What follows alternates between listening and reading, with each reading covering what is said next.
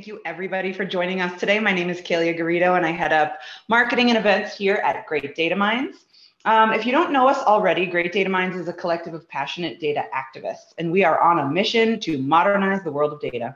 We do this in two different ways. The first is that we have our services arm at Great Data Minds innovationlabs.com. This is where we do our strategic planning, education, and the deployment of critical data projects. And then we also have greatdataminds.com, and this is where we create content and we host great events just like the one we're going to do today. So some housekeeping before we get kicked off. This is a webinar, of course, and everybody knows what that means. Your cameras and microphones are off, but we do welcome conversation. We would love for you to join us either in the chat or in the Q&A, and then we'll also reserve a little bit of time at the end of the session for questions if you prefer to wait for that. And so without further ado, I'm going to just get our esteemed panelists introduced today. Our special guest today is Amanda Moriucci. She is the CEO of Appit Ventures, a Colorado-born, female-owned, top Denver app development company. Amanda is also the founder of the successful meetup Denver Women in Tech and continues to be a prominent figure in the startup and entrepreneurial community, as well as in the tech community. So thank you for being here, Amanda. We are so excited. Thanks for having me. Yes. And then my partner, of course, always sharing the line with us is Mike Lampa. He's our very own Chief Analytics Officer here at Great Data Minds. And Mike is a true transformation agent. He has been working with enterprises to modernize their analytics programs from the ground up. For many years, he has got a boatload of experience as an executive analytics practitioner, both as a consultant and as an employee in global 100 companies. And we are very lucky to have him now on our side, on the good side. Mike, not the dark side. Please do take it away, Mike. Well, thank you, Kalia. Amanda, how are you? I'm good. How are you, Mike? I'm doing great. Thank you for joining us. I'm looking forward to our chat today, my dear friend. So I'm thinking, why don't we just kind of get into it, huh? I love it. So we can use data in a variety of ways. Yeah? Absolutely. Talk to me a little about that. Yeah. So one of my favorite right now is monetization of data, but doing it in an ethical way, right? So I think we were talking the other day, Mike, about kind of this silly example. So we had an entrepreneur that had an app that would report on bathrooms nearby.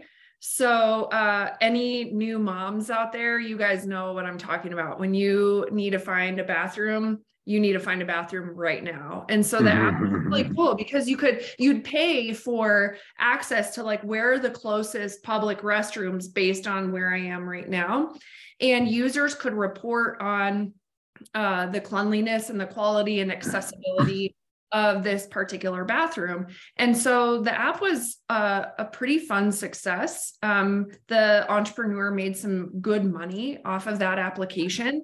And the point I wanted to make with this example is that the monetization of the data was not personally identifiable information, right? So a lot of us in the data space, we know PII related to HIPAA, but it goes beyond that, right? Especially with laws starting to evolve over time, GDPR in Europe, applying some of those similar laws in California. We're starting to see some movement in Colorado as well as people start to wake up into the importance of protecting your personal data.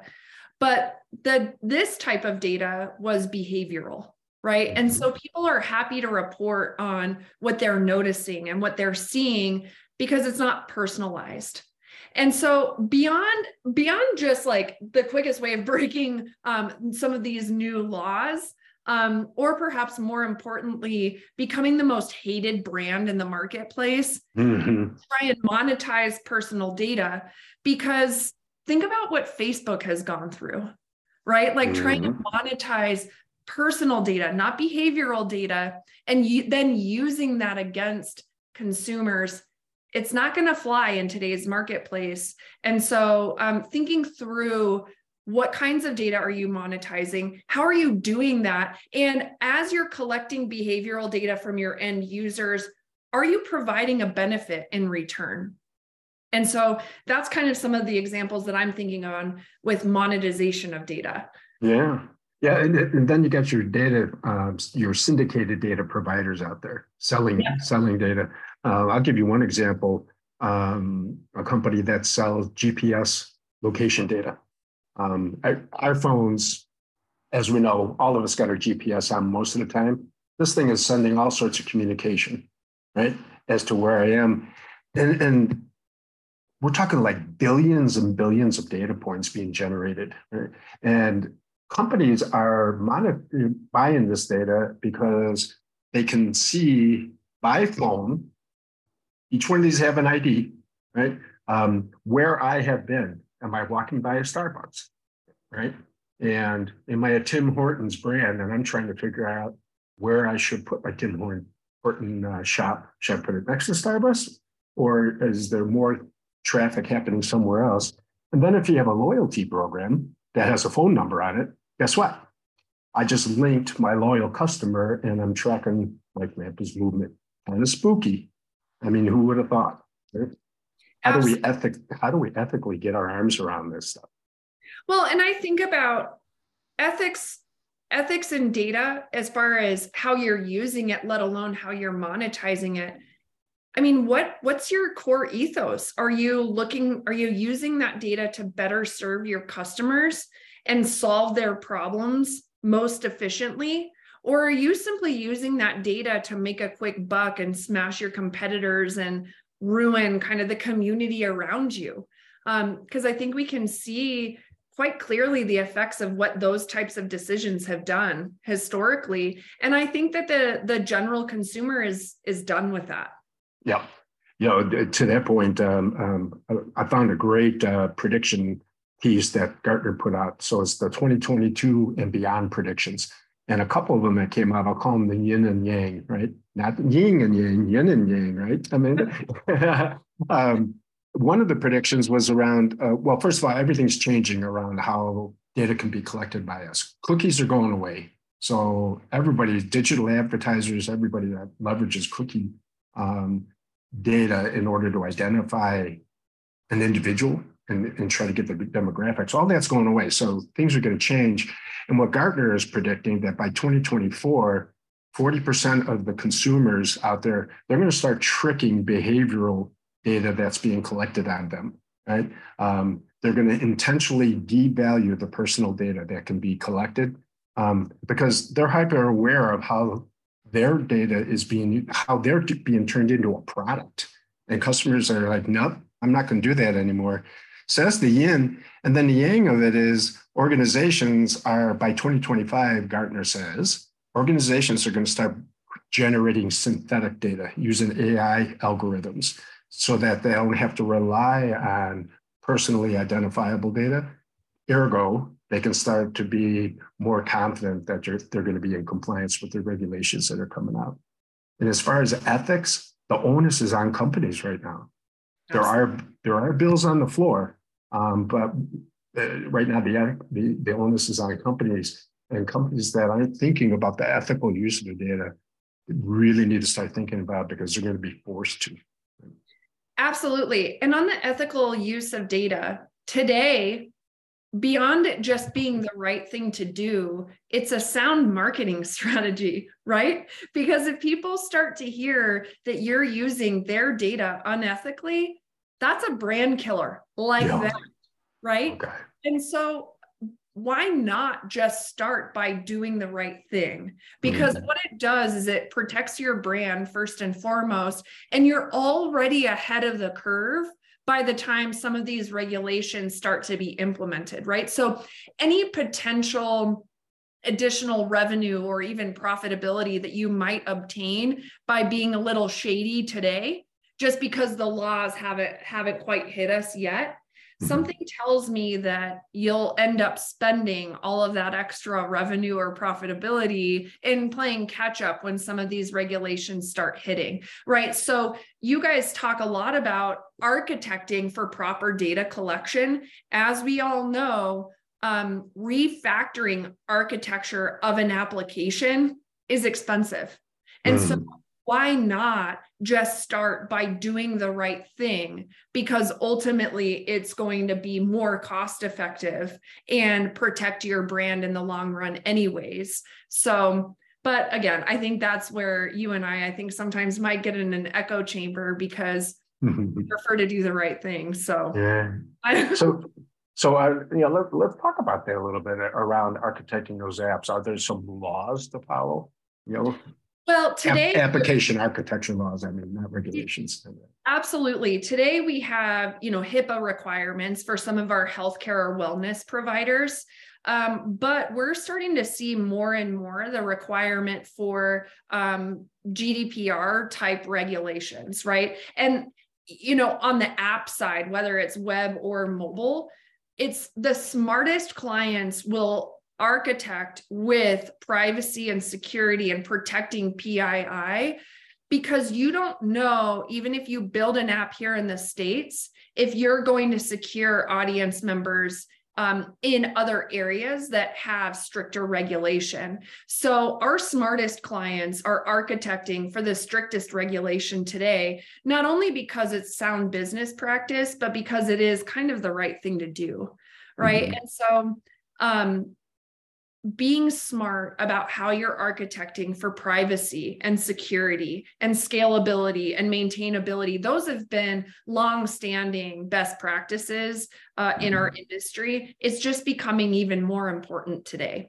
Yeah, because there's laws with teeth behind them. You're gonna pay the cost to the boss, that's for sure, right? Absolutely. And today, users of especially mobile applications, they're sophisticated, right? And they understand what's going on.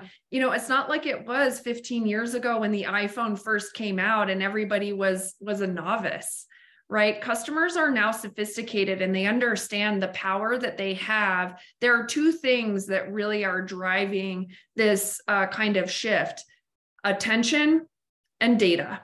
That's it. So these apps are collecting a lot of information, but who's getting the value?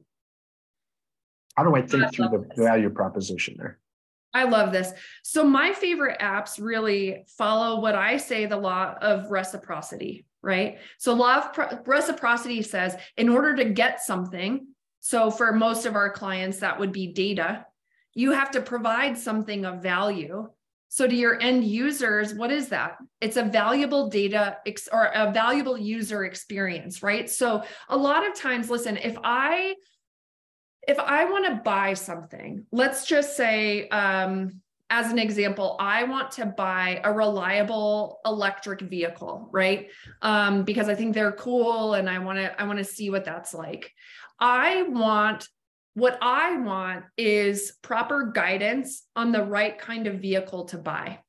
So in order for me to get that kind of information, I have to share with a potential salesperson what matters most to me: my values, my budget, my worries, my hopes, all of these things, right? So you can apply a lot of this to applications as well. So if our clients want data, they have to provide something of value in exchange for that data. At the end of the day, when you're designing an application for this, it requires empathy and creativity. You're not entitled to your customers' data. You have got to give something of value in exchange for their information. That's like data democratization at its best. Absolutely. Absolutely. And you guys speak a lot about data democratization, right? So I think on your guys' end, you would say data democratization is giving access to data across all silos within your organization, right? Starting from marketing to sales, to delivery, to customer service, ongoing support, warranty, whatever, right?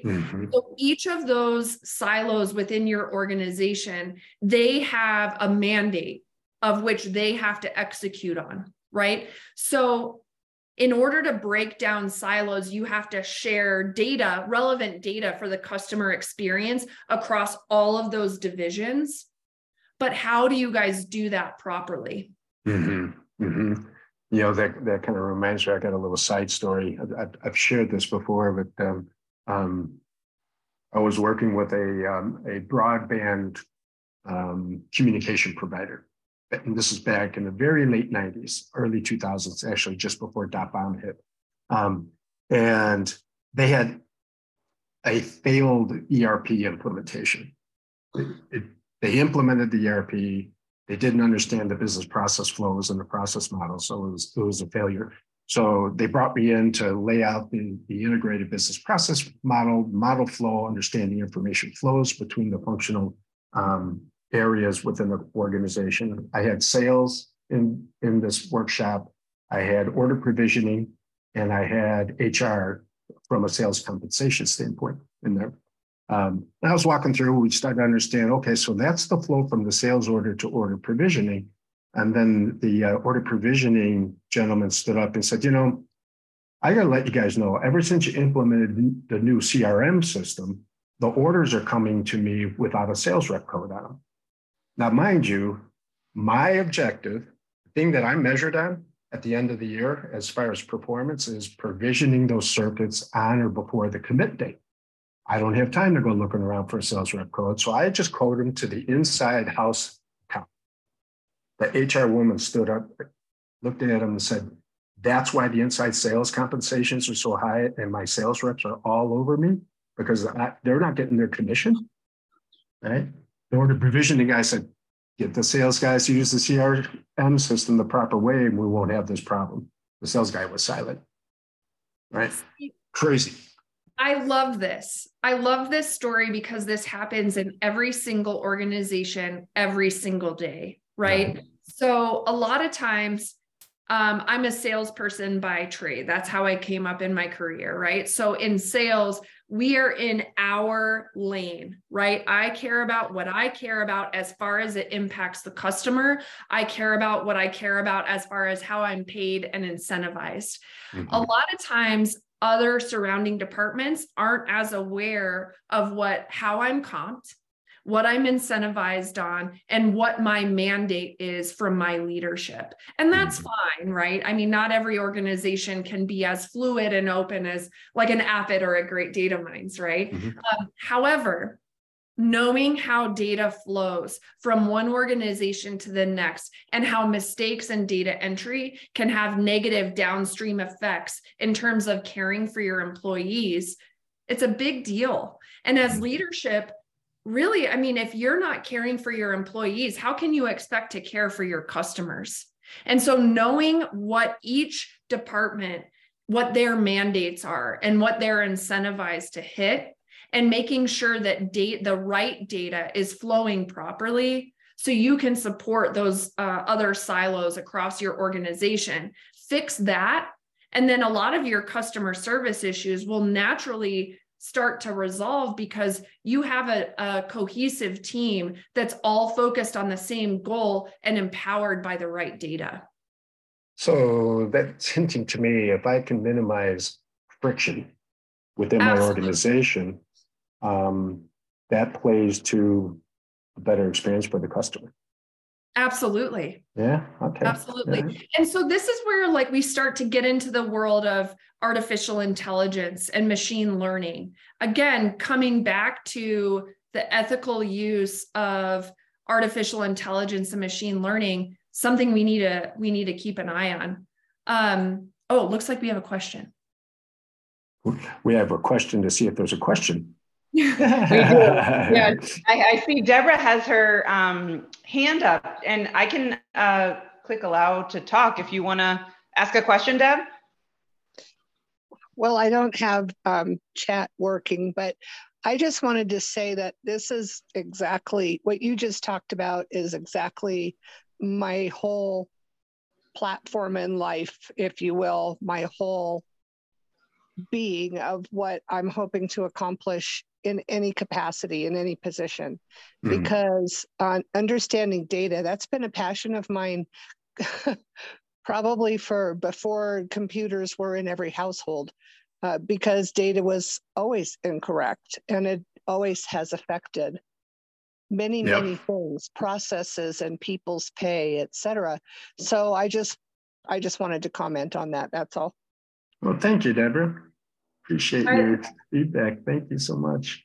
I love that, Deborah. And I was when we were talking through kind of the concept of this webinar, I shared with Mike, I read the book Good to Great every year. I don't know why.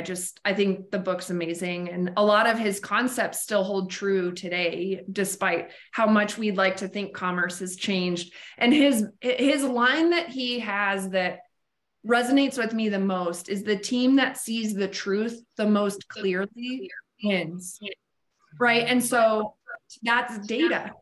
And the form and the collection methods of data have changed over time, but data is essentially how you see the truth. And if you're looking at incorrect or improper data, it's obfuscating the truth and preventing you from serving your customers in your best way. Yes. So to that regard, Amanda, is data static? I mean, is it a static commodity? No.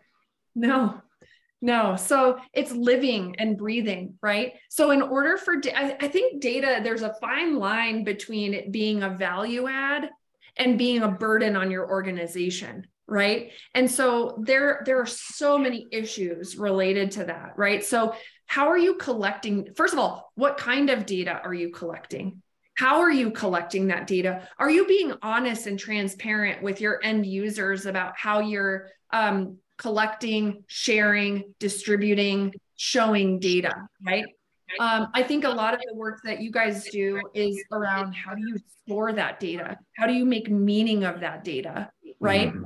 And so on the Appit side, we help our customers collect the data. Then we immediately have our customers work with the brilliant minds at Great Data Minds Innovation Labs on how to store that data so it's ethical and proper, and how to make meaning of that data. And then that's when the human element comes in.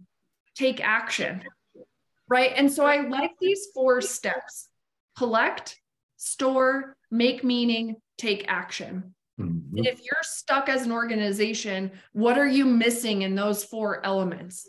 And if you can start to get clear on what you're missing, that's when you're building a strategy around how do you see the truth the best in service of your customer. Exactly. And again, it goes back to that full understanding of full life cycle, right? And if you go through those 4 key steps, how many app developers don't think that way though, right? Oh man. But if you go through those 4 key steps, you are going to start to see true realization of monetizing your data to generate value to your customers as well as internal. Absolutely. Amazing. So one of the things we're seeing with our customers right now, we're building architecture and apps around content creation and community moderation, right? So all of us have been a part of a community where, let's just say you join a particular group, and you join this particular group for, let's just say, professional development reasons, right? Has anyone ever joined a professional development group and they have learned faster than the rest of the group, right? They've almost outgrown some of that community, some of that content. The smartest organizations that we're seeing are actually using data to help identify those members that are growing past the confines of their community early on, and helping shepherd them through different cohorts within their community. So that's an example of proper use of data that's ethical, that provides value, and is in service of your customer. The other thing that's important to note here, though, is that data changes because people change. So if you're providing value to your customer, simply by working with you, that customer will immediately change, right? So if that customer is changing and you hope to retain that customer for the long run, you need to know them intimately so you can change and improve and level up how you serve them, or have a candid internal conversation about how are you parting ways with this customer that doesn't damage your brand. Right. And the only way you can do that is by respecting the living, breathing nature of data and ethically leveraging the power of that information to ever improve how you serve your customer. You know, and as I think about machine learning, we're trying to predict behaviors. We're trying to predict outcomes, right? As we get better and better at predicting behaviors, to your point, those behaviors are going to change. And we have to sense that change because we may have to predict new things. It's a continuous monitoring.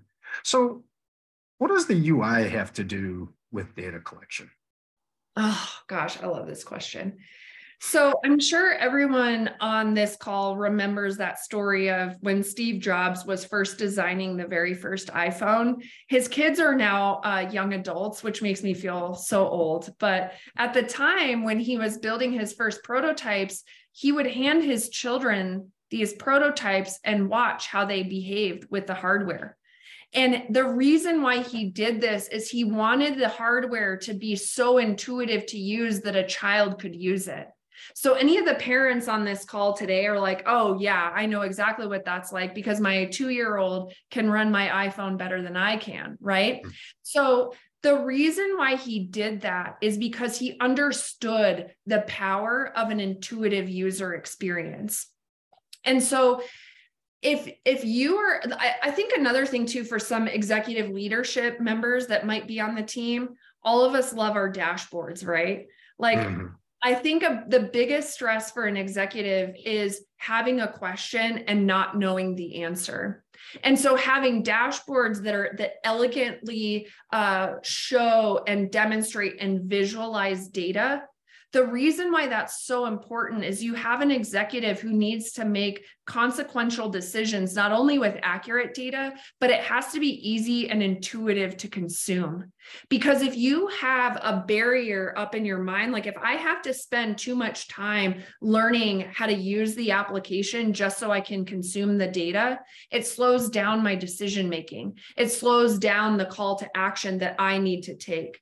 And so an intuitive user experience removes that barrier so I can not only consume data, get value, and provide data, give value. Or on the executive dashboard side, if I have an intuitive, beautiful, nice to look at type of a dashboard that's delivering complex variables that are interrelated, I can make critical decisions in a shorter period of time that move my organization forward. So in my opinion, obviously, this is what I do for a living. Intuitive UI UX design is critical because you can have the most invaluable insights. You can have the most robust data sets. You can provide incredible data that empowers really critical decisions. But if nobody knows how to use it, you're toast on day one. Yeah, it's got to be actionable. Has to be actionable. Because not only do I want to make a decision timely, and boy, timely is coming down to nanoseconds these days, it seems. I need to have that level of confidence. This is a critical decision I'm making here. You know, I'm about to dump tens of thousands of dollars, even hundreds of thousands of dollars into application engineering. Am I going to spend it right to get the right outcome? Yeah. Yep. Too many times I see these dashboards. They're beautiful. They display all sorts of really cool looking stuff. But it's like, what should I do with this? It's got to be actionable. Yeah, absolutely actionable. And thinking about too, like, what are the cultural paradigms of the people that you're meeting, right? So Americans were super easy. You go from top to bottom, left to right. So your most important, most actionable data needs to hold that top left corner because that's where we naturally go all the time with our eyes, right? Yeah. So thinking about how different cultures expect to absorb data as they first enter it. So being aware of that. Yeah. And I think too, Mike, we were talking about another example of arming employees in the field with the right kind of data, right? So one of my favorite clients, they're in the field as well. They've they manufacture the trailers. Like if you're ever going down the highway and you see trailers that have like 15 cars on them. So they're the car transport trailers, and they needed to be able to get data on maintenance or service intervals for these trailers to keep them running at peak efficiency. And so that's a perfect example, being aware of who is this user type? How do they like to absorb data, right? Even something as simple as when we've developed UI for industrial mining or industrial energy companies, they need to have bigger buttons on their phone screens. Why? Because they're wearing gloves. Yep, exactly. Right? So you need to be able and they're bouncing around and you need to be able to absorb information and take action on that in the field, and thinking through, again, putting yourself in your end user's shoes so you can get the desired outcome, leveraging empathy, leveraging creativity to build the UI to house the most valuable data to get the most valuable outcome in the quickest period of time. Got a quick question here that came in from the audience.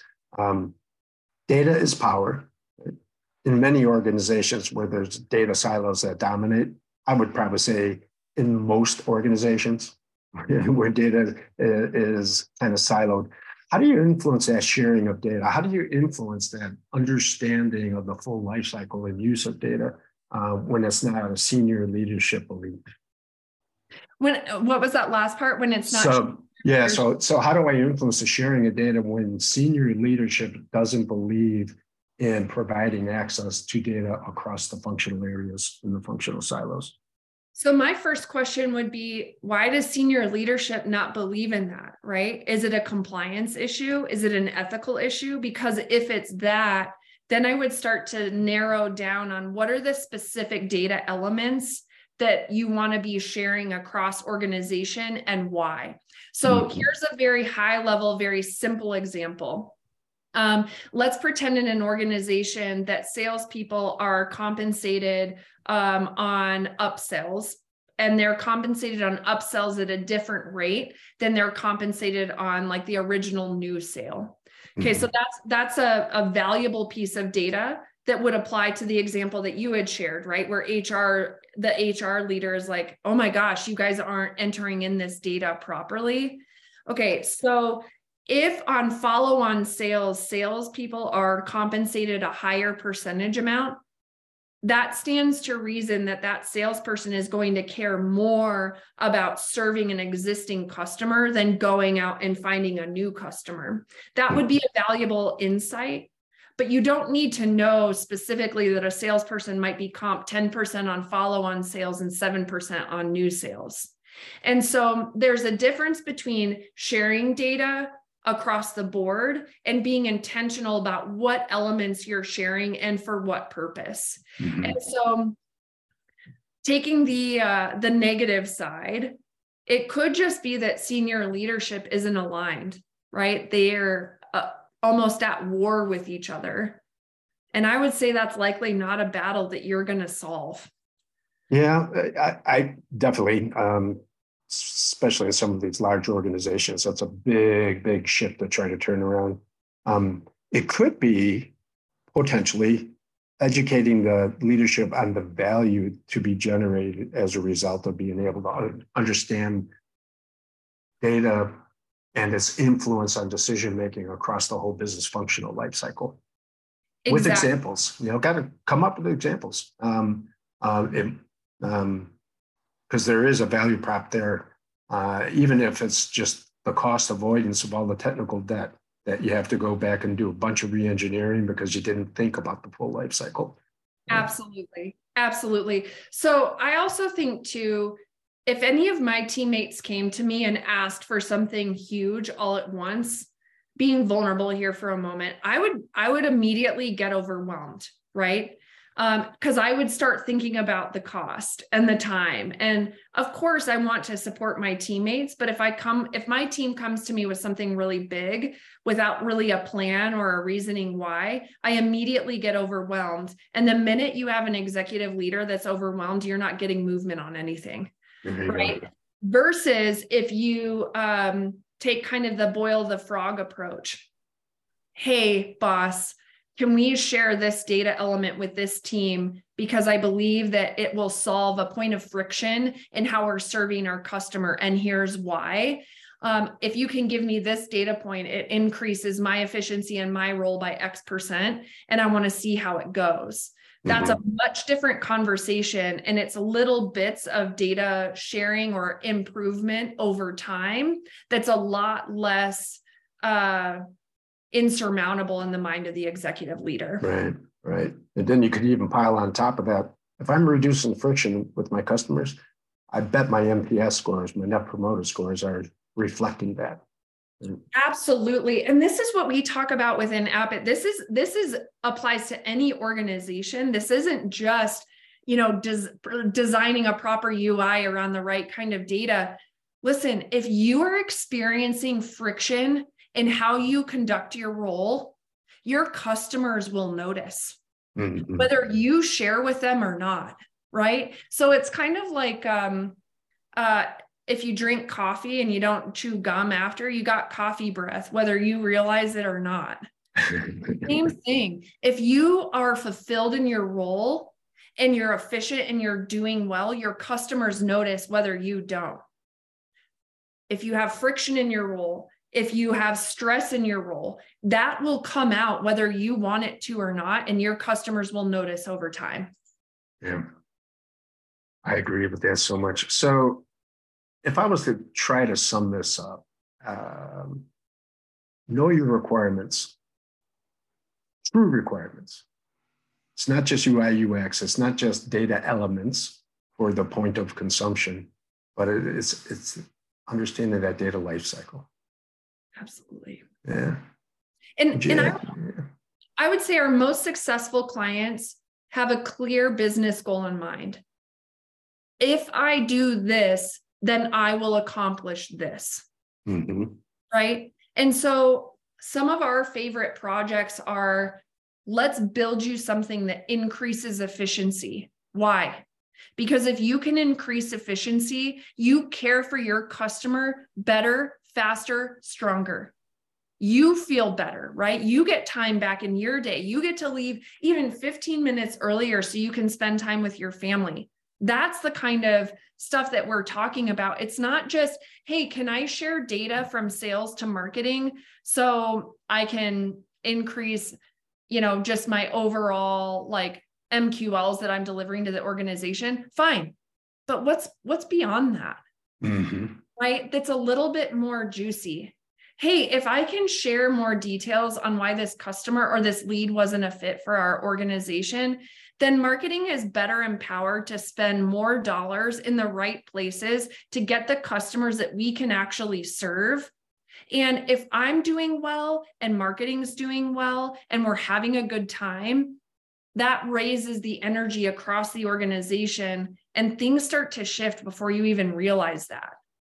That's a nice nurture of culture shift, right? Exactly. It's using the best of data and technology to actually improve the lives of your employees and your customers. I love that. I love your whole story.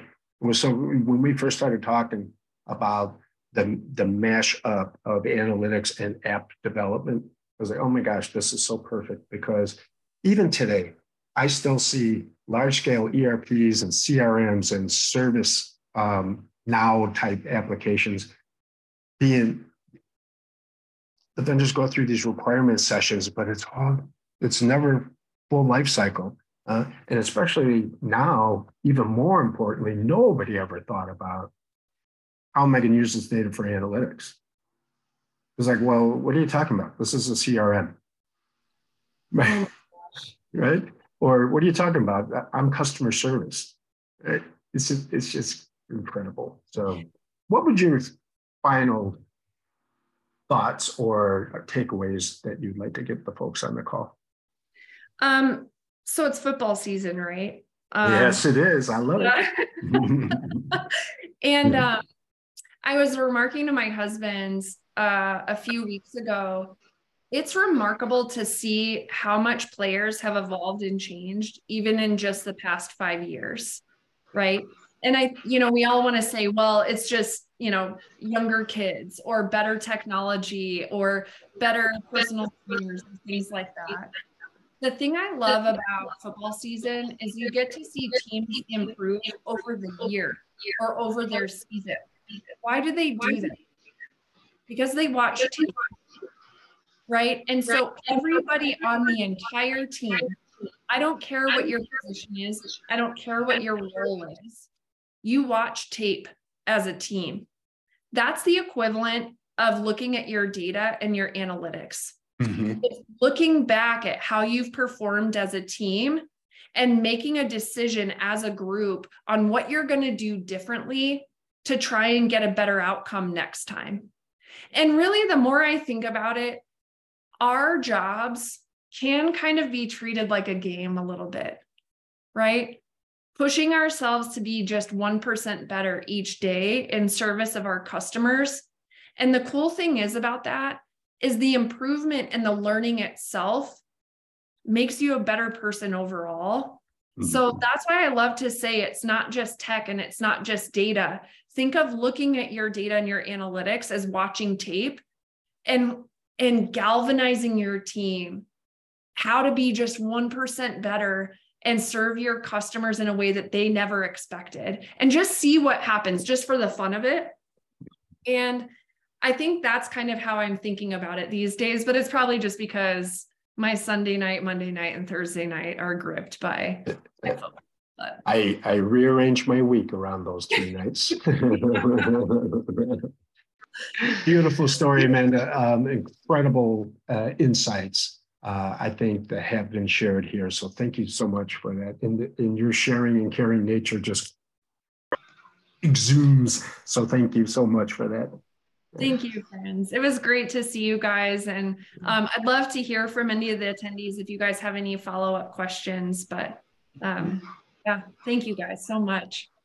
Yeah, this has been great. Thank you so much, Amanda. And if anybody does have any questions, they can certainly use the chat or the question bar right now. But if nothing comes in, because I feel like people did a good job of asking questions in line, if there's any additional conversation that we want to get into, please feel free to reach out to us at info@greatdataminds.com. We've recently announced our official partnership with Appet Ventures as our software development partner. So we are happy to be able to make any introductions that might be needed to Amanda or any of the people on her stellar team. So we thank everybody so much for joining us today, and we wish you all a great day and a great football season. Yeah, and happy holidays. And happy holidays, too, right? I know, right? Getting there. Thanks, everybody. Thank you, Amanda. Thanks, everybody. Bye-bye. Bye, guys.